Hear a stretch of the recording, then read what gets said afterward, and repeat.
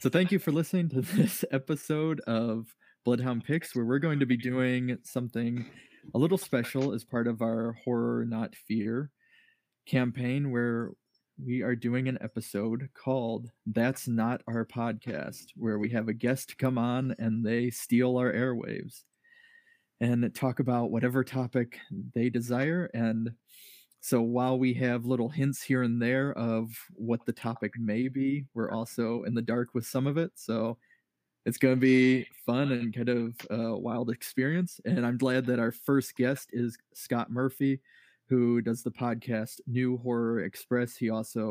We've connected with him on the Horror Not Fear campaign, and he talks about, through that, guilty pleasures. He talks about guilty pleasure movies with former guests and so on. And then the podcast itself, New Horror Express, he will kind of interview filmmakers and of kind of indie horror films. And it's a great one to listen to, and I'll have him explain a little bit more than I will. But thank you for joining us, Scott. And if you want to, right. Yeah, tell anybody about the podcast, and yourself. Yeah. Oh, and about myself. Yeah. Okay. So the podcast is New Horror Express, as you mentioned. It's been going now for a couple of years. It started at the start of 2018. It started just purely as a monthly interview podcast where I interview indie horror film directors, and I do bonus episodes every so often for like end of year lists, and I've done a couple of specials based on Dead by Dawn, which is a horror film festival here, and I did a recent special on Fright Fest. And like you said, I've done this kind of bonus series as part of your Horror Not Fear campaign, highlighting kind of guilty pleasures. Now, the podcast, the kind of remit of the podcast is like, one, it kind of looks at indie horror for the most part, and two, it really only looks at modern horror. So I'm only concentrating on horror from the year 2000 onwards. And so it's just guilty pleasures in that kind of time frame. It's guilty pleasure from the last 20 years and in that series. And it's just been all kind of former guests co-hosting. And there's been 4 episodes so far. And we've done Dracula 2000, Cherry Falls, Dreamcatcher. No, there's been 3 episodes so far. Dreamcatcher. The next one is Leprechaun in the Hood, and that's coming out like next Thursday. So by the time this episode airs, I think it will be probably already be out. Will be out. Yeah. It'll be out. Fair enough. So Leprechaun in the Hood, it will be available, and you can listen to myself, Adam Stovall, and Abe Goldfarb talking about Leprechaun in the Hood, which was a lot of laughs. We had a lot of laughs.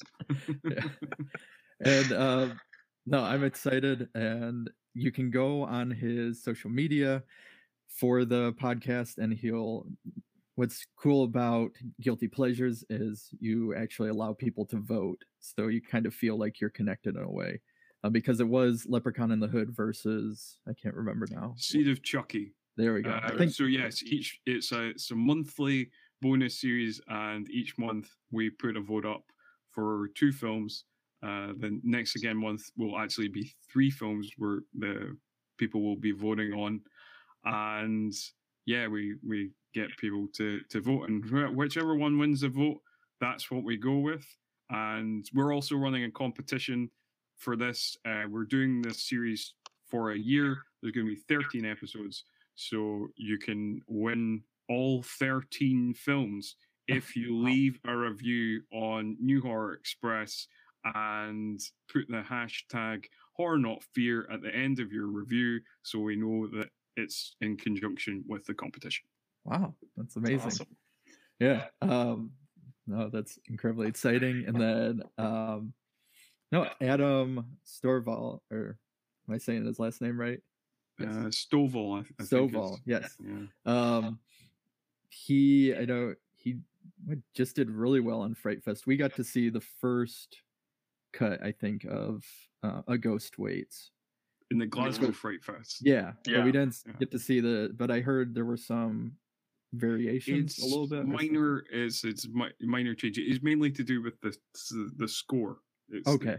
Okay. There's a bit of a different score. Okay, Yeah, but but it's basically the same film. okay. No, and that was kind of one of our top, I think, of that festival, if I remember correctly. Yeah. I Yeah, it loved was one of the more fun ones for sure. Yeah.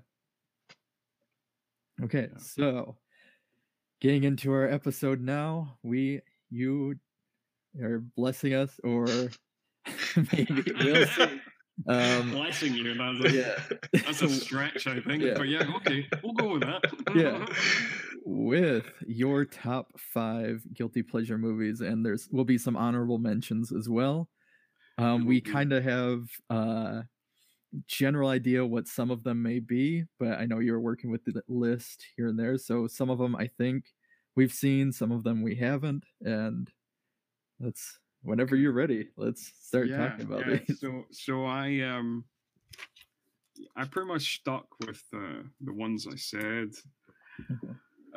So I feel like, much like with the episodes, the guilty pleasure episodes, I feel like I should give an explanation for guilty pleasures. I think everybody has a slightly different definition when they think of guilty pleasures. For me personally, I don't technically have any guilty pleasures because I don't feel guilty about watching any particular films. I just, I like trashy movies, and that's No, we agree as well.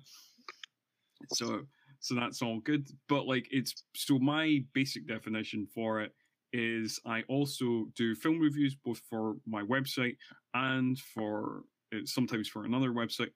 And it's basically any film that I enjoy and like and would happily rewatch, but I couldn't necessarily recommend it to people nor give it a good review. Okay. Which is my general definition for guilty pleasure movies. That works for us, I think. Yeah. We've had some of those during our review sessions. Yes. Yeah. And it also leaves quite a wide range of I wouldn't necessarily say that all they're so bad they're good movies are guilty pleasure movies. All of them are guilty pleasure movies, but not all guilty pleasure movies are so bad they're good. Yes. I feel like there's a range of you could get a guilty pleasure movie that is as high as a 2-star.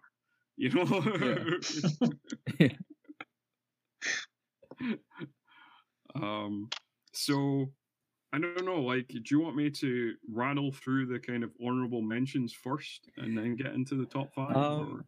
If you want to do, I guess your number 5 through 2, and then put 5 through 2, then honorable mentions, then number 1. Yeah, number 1. Number 1. Yeah. It's a real treat, number 1, I'm telling you. Okay.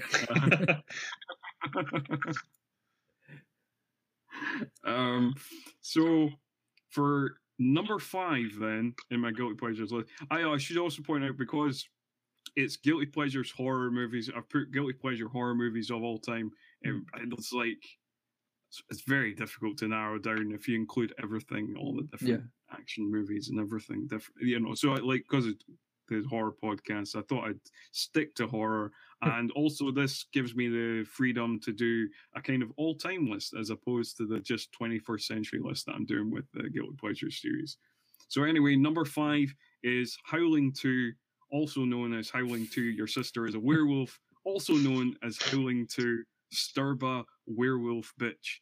And you always know that you've got a good film in your hands when it has several alternate titles. Yes. Now, if you want to give the synopsis for each one, I know, I know I have some stuff to say on Howling too, but okay, cool. I'll have you speak first. Okay, so that Howling 2 kind of directly follows on from Howling 1. It's loosely connected. One of the main characters is the brother of the main character in Howling 1. The basic plot is that there is this evil chief werewolf, Sturba, who lives in a castle somewhere in Eastern Europe, and Christopher Lee wants to hunt her down. Basically, and then he goes to the funeral of the original character from the original lead from the original movie, and then he is joined on this adventure to stop Sturba and her evil ways on her 10,000th birthday. By the brother of the original lead from Howling, Karen Walton, who is played by cult action star Reb Brown, and also a journalist named Jenny. And that, it's bananas. It features a weird cast. It's got Christopher Lee in it. It's got Sybil Danning in it. Like I said, it's got Reb Brown in it. It stars a cameo from British actor stroke singer of the 80s and 90s, Jimmy Neal at the start. It's just, it's bizarre. That's the basic plot. They travel off to Eastern Europe and try to hunt her down. But a lot of other stuff happens. And it's mainly hilarious. Yeah. So I tried rewatch. So I think I tried watching this when I was really young. I tried rewatching it, I'd say 6 months ago or something, because it was on Amazon Prime in the States here. Mm-hmm. And I was telling Kyle about this when we saw your initial kind of list of like, it's one of those where I watched it, and then immediately after was kind of like, I don't even remember what happened or the plot itself, besides the fact that there's like that werewolf three-way thing that happens early on, and where they're kind of turning into werewolves during it. Or besides that, it's like the plot, as you mentioned, is so kind of all over the place. And I don't know, it's an interesting one. And I don't know if Kyle saw it or not, but I can't remember that I've seen it. I feel like maybe I saw it a long time ago and I don't remember. I don't know. I think there's just, I mean, you don't watch it for the plot. I have to, you know, I mean, like a lot of these movies, I mean, all of these movies, you don't watch for the plot. It's just so, there's so many things that are kind of hilariously bad. Like, the movie opens with Christopher Lee telling you about Sturba from a book where he is apparently in space. He's just like a kind of shadowy Obi-Wan Kenobi figure in space, and he's kind of telling you the backstory of, you know, and that's how the film opens, because of course it does.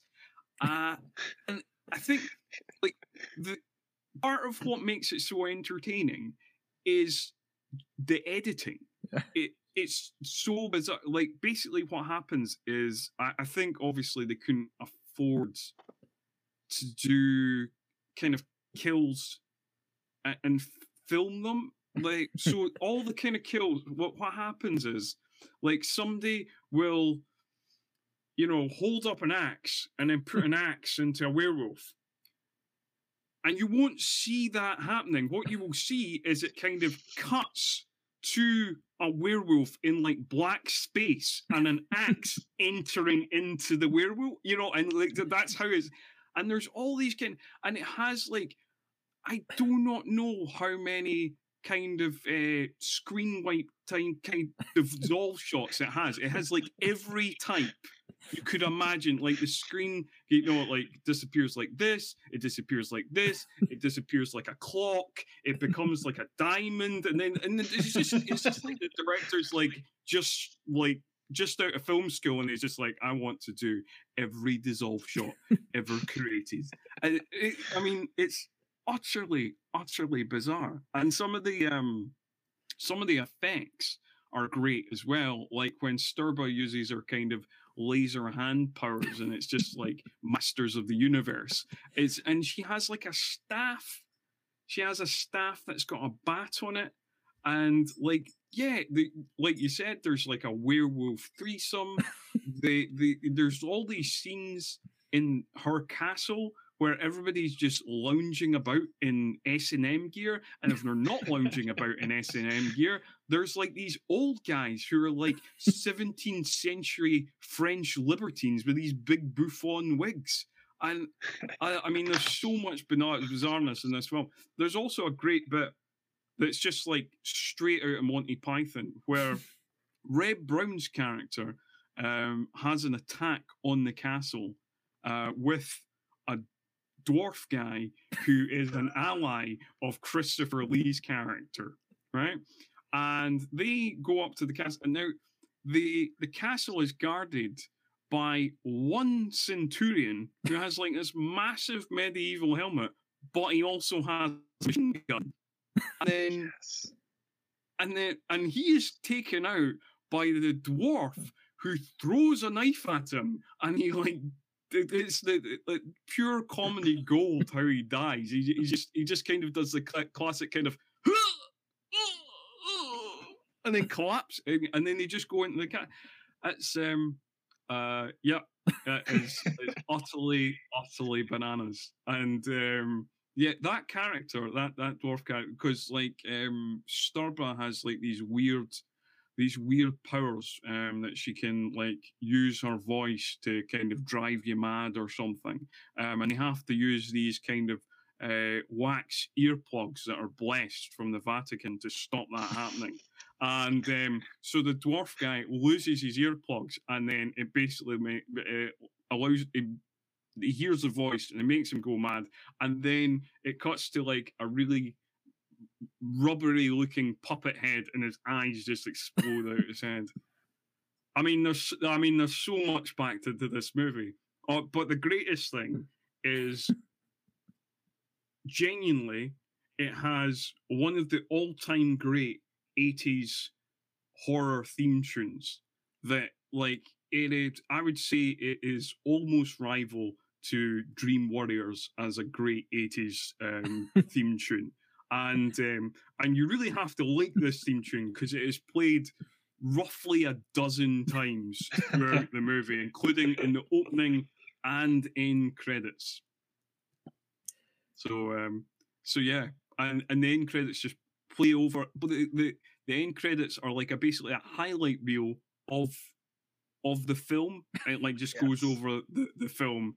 And there's just one scene in the movie where Sybil Danning like rips her top off, exposing her breasts, and that is like somebody, the director did an interview, and it was found out that happens in the end credits. It's replayed 17 times in the end credits. It's ridiculous.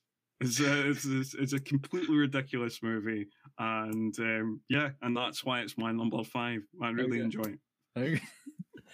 Oh, that's great, and maybe I'll rewatch it. I know Kyle. I mean, now I'm gonna watch it.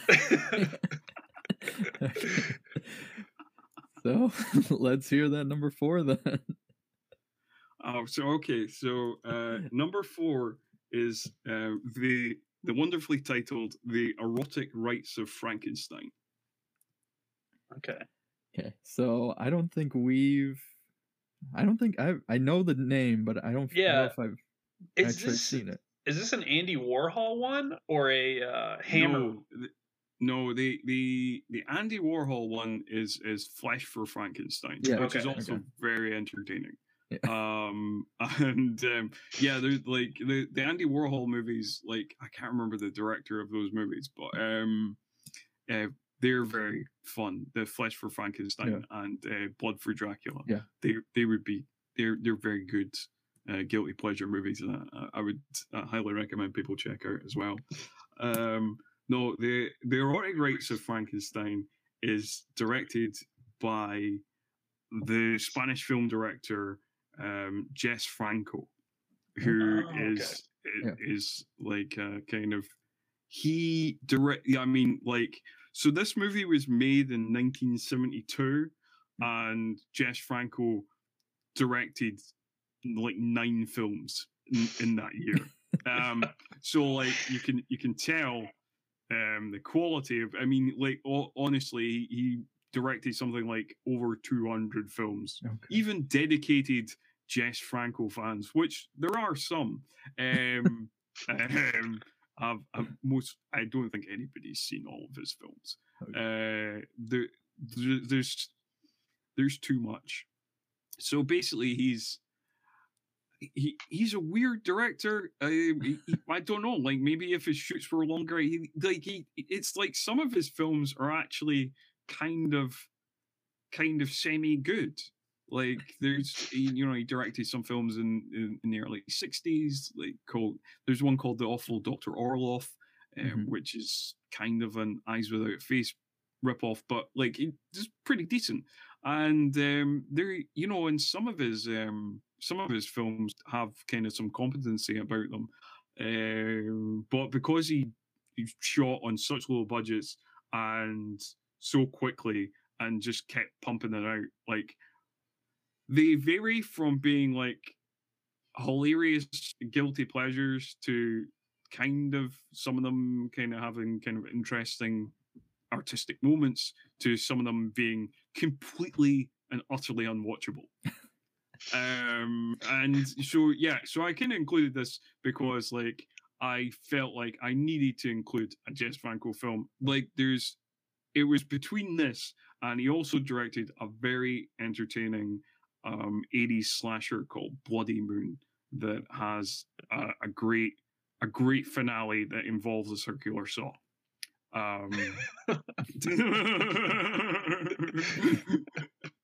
This movie, however, is just, I picked it because it's just utterly bizarre. It's it basically, the basic plot is this: Dr. Frankenstein creates his monster. He brings Frankenstein's monster alive, but he basically does this in the very first scene.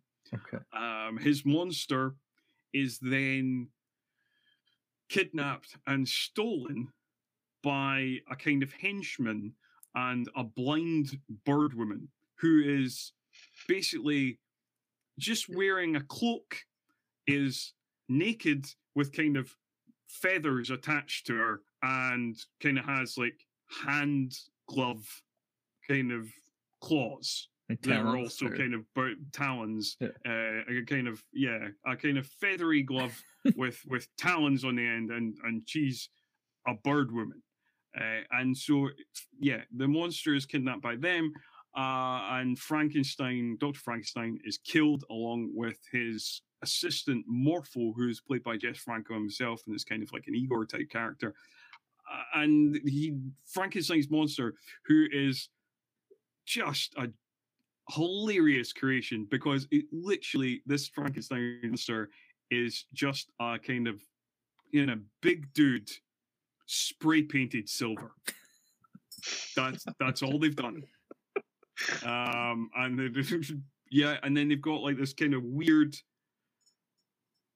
head bit that they've kind of to make him more kind of Frankenstein-y, but it's so badly done you can kind of see the kind of stitching of where it all kind of hangs together. Okay.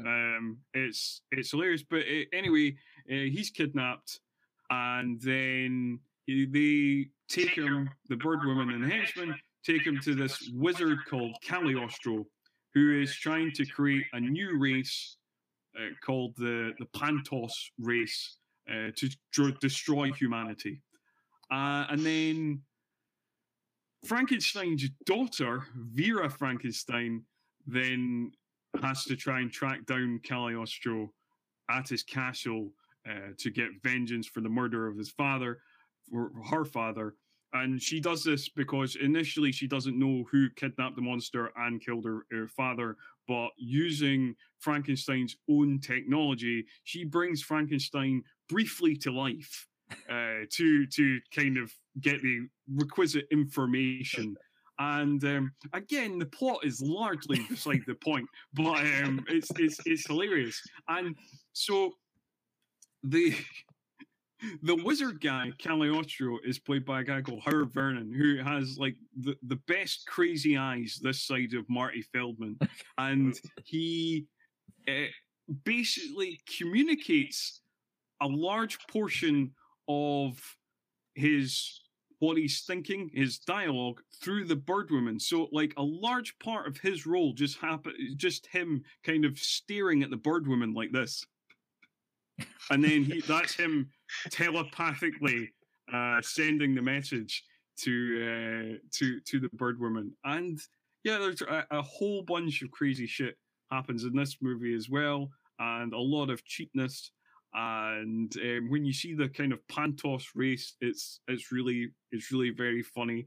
And there's a great scene where Vera Frankenstein is kind of tied up with the henchman who like pisses off Cagliostro, so he doesn't want anything to do with them, and they basically gets Frankenstein's monster to punish them by kind of whipping them, and the first one to fall onto these kind of nails that are like really rubbery looking, it basically dies, and the person who doesn't do that can survive. And there's a whole bunch of things. Also, the Frankenstein is again brought back to life, and another doctor who is trying to follow Frankenstein, trying to save her.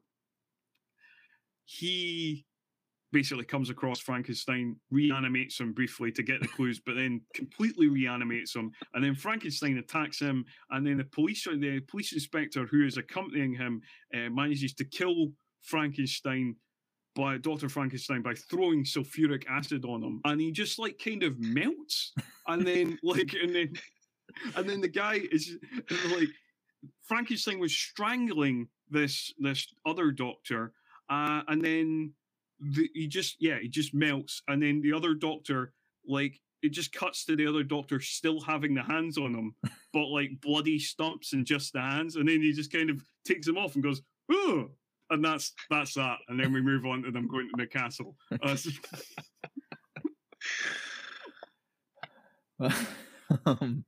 So is that one easy to kind of find, or is it like some of Franco's? Is it harder? It was quite hard, okay, but Redemption put out a DVD in the UK, and okay, I think the US as well. So it has like different cuts of the movie. Like the DVD I've got is like German, and it's a slightly longer cut. But it doesn't matter, because the cut literally it doesn't. So the cut I have is like, there is an actress called Lena Romney, okay, who Franco often worked with and then ended up marrying, and she's in a bunch of his movies, and she's in this movie kind of in the longer cut scenes with her as a gypsy girl that are completely unconnected to the rest of the plot. So you don't need to watch them. But the cut that is in the Redemption DVD that is available on Amazon Prime here, I don't know if it's available on Amazon Prime in the States, okay, it's about 10 minutes shorter, but it just has the Lena Romney scenes cut out, and that's all. And like I say, they do not have anything connected to the doctors, Dr. Vera's Frankenstein, the other doctor, the whole plot with Cagliostro. It's just, she has like this weird narration, and she's just this gypsy girl in the woods. I don't know. It makes it kind of even more insane, but yeah, you really don't need it. So like I say, it is available on Amazon Prime here in the UK, but you would need to check it out in the States. Okay. Oh, thank you. Oh, maybe we'll try and use that for an episode or something. If Kyle, he's our researcher on that. If he I could go down that rabbit hole. I know there's some of his stuff is on Shudder here in the US. I don't know if that one is. But yeah, right. Yeah, fair enough. But yeah, I mean, like I say, if you're going to check out a Franco film, that one's a very entertaining one to cover. Bloody Moon's very entertaining, and the fantastically titled Vampiros Lesbos is very fun as well. I would utterly avoid Oasis of the Zombies because, I mean, like, yeah, if you want to find out what 80 minutes of zombies bumbling around a desert is like, then dig it to Oasis of the Zombies. Otherwise, do not what I did and dig into Oasis of the Zombies. Well, yeah, I'll leave that up to Kyle. How far he wants to go down that hole. I'll probably look at it. Bloodhound Picks podcast is part of the Morbidly Beautiful Podcast Network. Produced by Josh Lee, Craig Drum, and Kyle Hintz. Music by Raymond Seed. Editing by Kyle Hintz.